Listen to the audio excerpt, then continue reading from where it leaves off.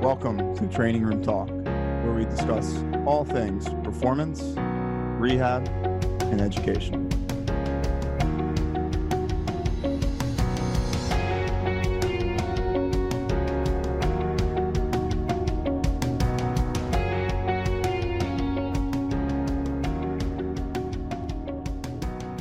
Hello, everyone. Welcome back to Training Room Talk. I'm Dr. John Herding here with Dr. Nick Perugini. Hey, guys. Coach Rob Rubina. How we doing? And Dr. Ray Carr. Hey, how's everyone doing today? I'm doing really well. Thanks for asking. Anyway, today we're going to talk about return to running progressions because this is something that we deal with weekly, definitely in the physical therapy clinic. And Rob, I think you're dealing with some return to running type stuff as we coordinate on patients as well. Yeah, definitely. And then we can even take it into how return to running translates into return to performance as well as we get later into the podcast. But basically, the reason we wanted to bring this up today is because we see a serious lack of progression and a lack of thought when people want to begin a running program. Inherently, running is one of the easiest ways that people can exercise. You need very little equipment. I mean, you could even run barefoot if that's something that you're into. And then you just step outside your front door and go, right? Unfortunately, people tend to neglect how high level of an activity running is. If you've been in our clinic before, you know that we've described running as a series of single leg hops that people need to learn to land on one leg, control one leg, and then take off of that leg as they propel themselves forward onto the next leg. So that means being strong and stable in single leg stance, and then being resilient as you have to tolerate volume as you progress into a running program. So there's a lot of considerations that we take into rehab programs, and I'm sure, Rob, with your strength programs that you do when people are coming back from an injury. And we see traditionally that there's a lot of physical therapy clinics, a lot of strength coaches, even a lot of physicians that won't take the necessary progressions to return people to running. We see physicians saying, well, just rest for 6 weeks and then start slowly and go without any guidance in the progression. We see a lot of physical therapy clinics just going toward, they're doing straight leg, sideline straight leg raises on the table. They're doing single leg bridges. They're doing band walks, and then they're putting people on a treadmill without a series of landing first and hopping progressions to return someone to running, and then a management of the volume as they build up through that. Typically in our clinic, what we will do is we will make sure that people have, and I'll just kind of set the standard and then we'll have some other people talk, but we're making sure people are positioning their hips well and keeping that position with good stability. Then we'll make sure they have good single leg strength. Then we're working them into landing progressions. Then we're, once they can land well, because you have to be able to brake the car before you can drive it fast. Once they can land well, then we're working on propelling forward because we know that they'll be able to land and brake the car in the proper ways.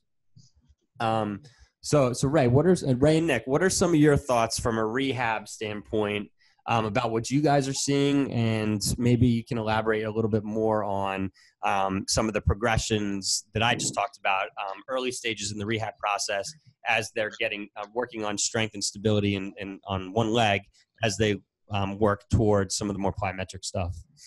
Yeah, sure.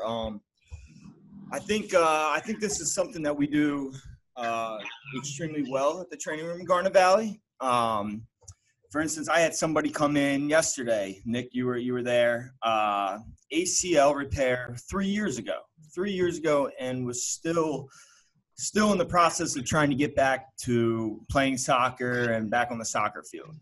And to me, that's, you see this way too often too. I think in some type of PT environments, it can be a challenge for the therapist to really progress that, return to play protocol or return to running progression. Whether it's just the PT is forced to see a lot of volume, whether maybe the environment isn't catered towards really, maybe it's equipment, maybe it's room, maybe it's just overcrowded, but it's just not an environment that really enables you to operate in that fashion. But regardless, fortunate enough here at the training room in Garnet Valley where we have plenty of room, plenty of time, plenty of one-on-one care. So typically, like John mentioned, how I like to start, I do a ton of unilateral strengthening, whether it's split squats, single leg RDL, everything to just help diminish the asymmetries you typically see from side to side, especially as you get back into running and you're working through those progressions. And then typically once I start to see the strength and stability deficits shrink, and the athlete is prepared to begin running, typically, like John stated, I start with landing. Running is literally a series of single leg hops. But in order to, operate in a healthy manner and from a performance standpoint, you really have to learn how to accept load and manage load as you're landing, because otherwise that's where you see your ACL injuries, you see your ankle sprains, just because of that lack of stability. So I usually start with landing. Once I feel comfortable with the athlete being able to land properly, that's where I might move into some landing, into hopping, bounding movements, into repetitive hopping, bounding movements, single leg hopping, jumping. Once they have a solid foundation of that, I usually might progress to, single leg or double leg box jumps with maybe a single leg landing. And then once I feel comfortable with that, then maybe I might move into more frontal plane. It's going to vary. I think one of the things that we do really well, like I said, it is these return to running progressions, or just return to play progressions as a whole. And I think one of the reasons that makes us effective is that, we treat each athlete individually. No athlete is the same. And even though, sure, there's protocols out there for ACLs, for return to running, for return to throwing, you have to understand every athlete does progress at their own pace. And, don't allow that protocol or that return to running progression to limit your athlete. Use it to help accelerate their rehab and move forward there. What are your thoughts, Nick? Yeah, right. Really great thoughts there. I echo a lot of the same, concepts you mentioned there. One of the things I think is important is just when talking about returning to running, like you said, Ray, is that each person is, an individual case. And I think it's important to, differentiate, are we dealing with a more of acute or traumatic incident, maybe from a field sport athlete or, whatever have you, or are we dealing with, an overuse type injury on running? Whatever the case is, let's say it is a traumatic incident or more of an acute injury, I think there are a lot of things that we can be doing from a preparation standpoint, while respecting, healing times. We have a few, even ankle sprains, currently on our caseload and, that are looking to get back to running. And some things that we're going to be doing is like you said, working on, single leg strength, working on, balance through the hip, knee, ankle complex, as that ankle begins to strengthen, and progress towards a more plyometric based, plan of care. But, I think it's important, again, Ray said about the return to running protocols and understanding that when we do have a dose, whether that be initiation of like low level plyometrics, whether it's, bunny hops, light skipping, unweighted single leg hopping, whatever the case is that we're always looking at that person's response to the stress on the body. And if we see that the athlete has responded well and they're not dealing with increases in pain or, increases in whatever, their symptoms are, we know that's a way that we can progress to more advanced plyometric or more load. We know when running, we're looking at an average of 3 times body weight ground vertical reaction forces through the body. So it's important that we're able to progress that load to make sure when they go back to running, they have experienced those loads on their tissues, on their joints before making that, return to running. And I think obviously the mechanics and the strength work is paramount in getting someone ready to return to running. And then once they're running, it's important that we're managing their workload and building up a workload that's protective before really increasing their mileage. Great points, guys. And I think that both brought up some points about, Ray especially, you talked about frontal plane movements. So the frontal plane is being able to control the side-to-side motion of your hips. And although running for most people is a straight ahead movement, you have to be able to control 3 planes of motion. So you have to be able to control rotation because there's rotation going on. You have to be able to control right to left movement, and you have to be able to control front to back movement. So these are things that should be addressed in a comprehensive rehab or strength conditioning program if you're coming out of the injury process, or if you're just looking to perform better in improve your fitness in running. So working 3 planes of motion, being able to control the side-to-side motion in your hips, because even though you're going forward, every time you take a step, your foot's having to become a mobile adapter to the surface that it's running on. And feet directly affect hips, and hips directly affect feet. So if hips are preparing the foot to become a mobile adapter and they can stabilize the foot as it strikes the ground, great. And as the foot sends information back up to the hip and with stability, they need to coordinate together. And that's why hips are a huge part of our program, and being able to control the leg through 3 planes of motion as the foot hits the ground. So that's where that single leg stance stability comes into. So as people are working through like their plyometric progressions and then working into running, what are some of the things you guys think about when allowing someone to return to running? Is there a certain amount of volume you're having them start out with on their first run? Are there certain warm-ups that you have them doing? And then weekly, is there a certain amount of volume that you're only allowing them to increase as they work into their runs? So I think I'll touch on. So I think anytime you're getting an athlete back into, the running process, I love as a therapist to also take that time, especially because a lot of our athletes come from group settings where they undergo group warm-ups and everything. And I think that's great. There's nothing wrong with that. But I do think we all move differently. And so I love to get a nice individualized, pre-activity warm-up routine, implement it with every athlete, not taking away from the group warm-up or anything like that, but just, maybe some extra movements that are specific to, their individual demands and needs. What are your thoughts, Nick, Rob? Yeah, I mean, absolutely. Having individualized warm-up is definitely paramount for someone who's going to be taking part in a running-based sport, even plyometrics in a group fitness, setting. But as people are, again, progressing towards, their running, having a framework for them to work in with at least how much that they're running. So, once someone is able to run 100 meters pain-free, that doesn't mean that they're ready to go back to their old workload of running, 20 miles a week.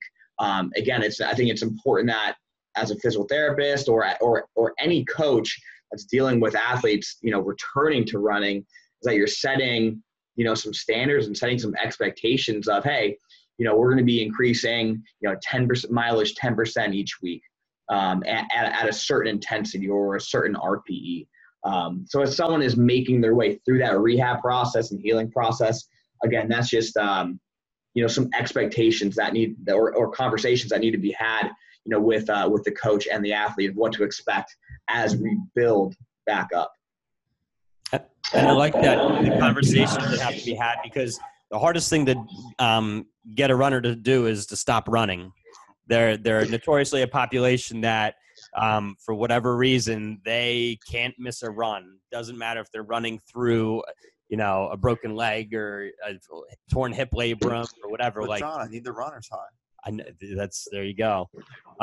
So that's where clear expectations need to be set out. And we've talked about before, and helping them find alternatives to training. Like if they still need to get their workouts and they don't want to lose the cardiovascular fitness that they've built up, that's where we need to help them become informed with alternatives to training, so they don't lose the training effect, and that they can seamlessly return right back into running as we go through the progression.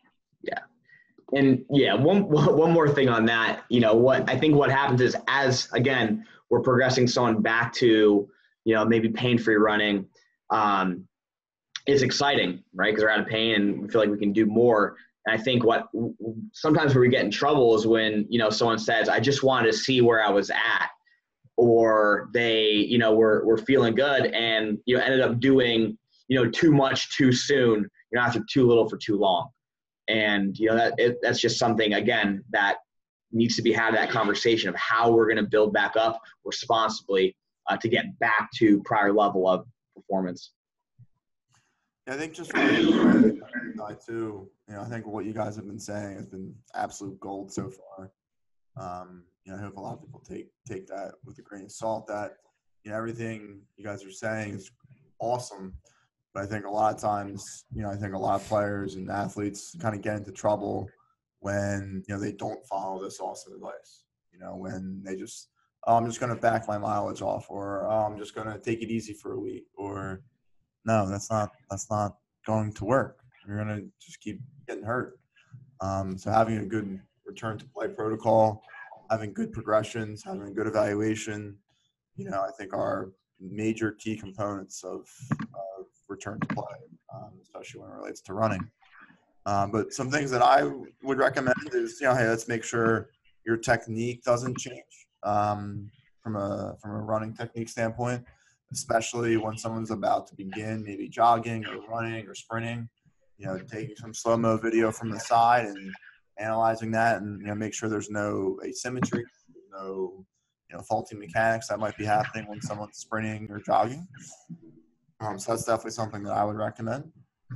And then just continuing to progress someone from a rehab standpoint. So continuing to push single leg strength, continuing to push single leg stability, continuing to produce and, promote single leg plyometric activities. And just those activities, I think that's kind of how I would kind of progress someone from from maybe is just did some therapy or is doing therapy.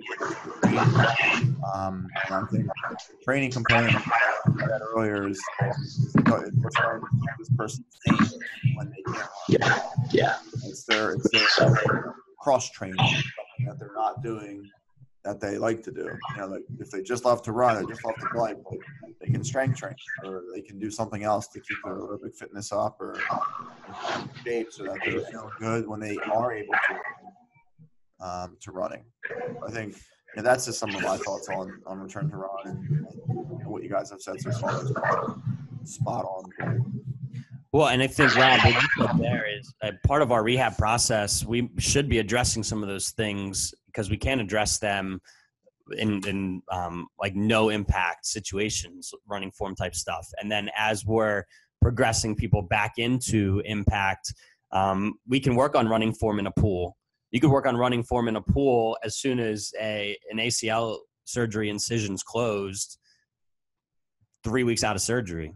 Right? You can be doing those things early, and then you can progress into some of the, the gravity lesson treadmills, and then you can work into that kind of stuff. What are your thoughts on the gravity treadmills? I think they're great. I think they're great that they lessen some of the percentage of body weight that people are working on.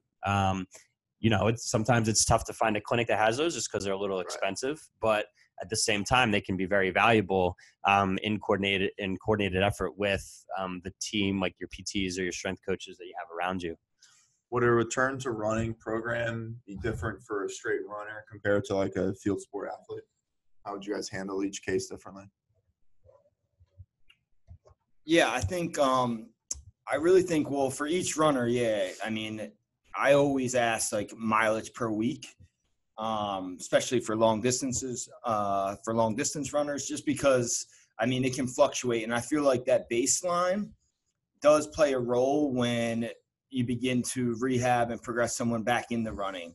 Whether you want to use that volume per week as kind of a parameter to work back towards, whether you want to use it as a way to kind of gauge maybe foot contacts throughout sessions, so you prevent like overload and, you know, re-injury.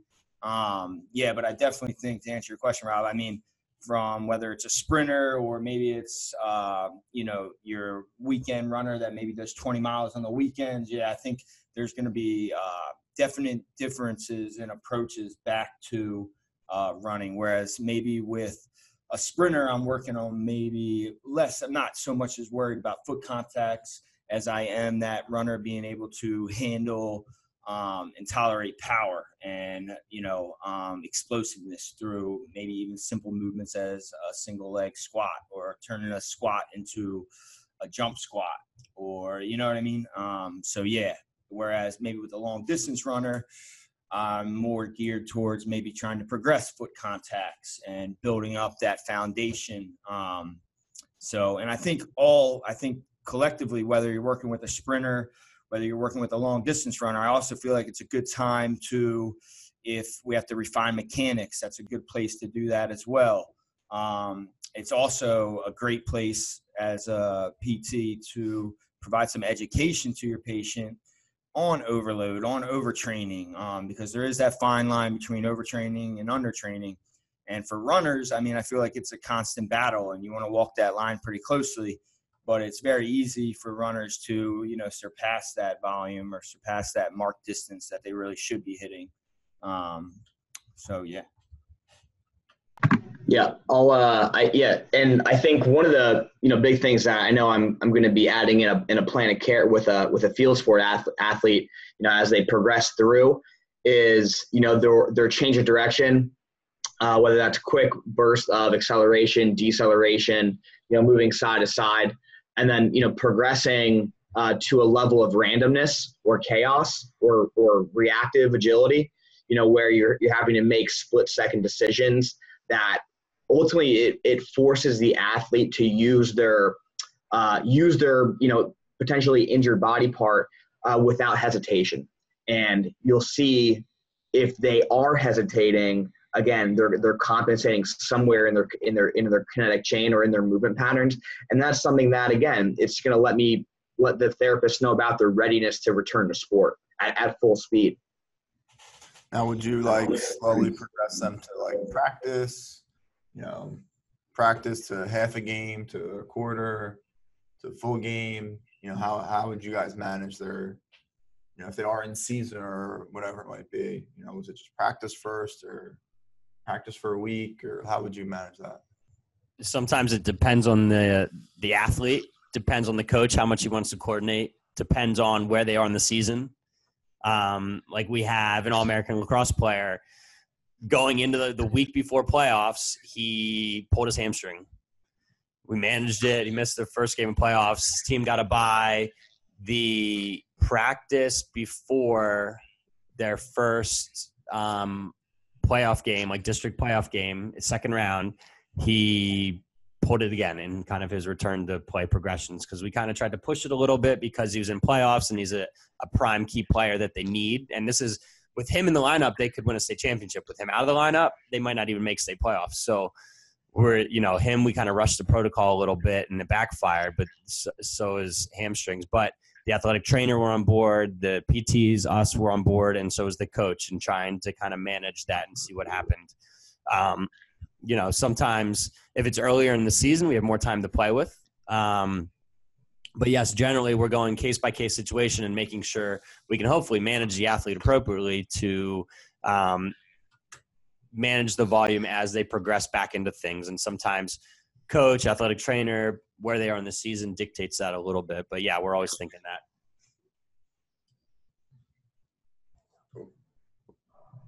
All right. Well, that's our thoughts on return to running progressions, guys. We appreciate you listening again. As always, please share the podcast as we are continuing to try to get the word out and spread some of the ways that we look at things in the rehab and strength and conditioning field. So as always, if you have any questions or topics you want us to do, please email me at jherting@thetrainingroomt.com, and we'll talk to you soon. Thanks again for listening, guys.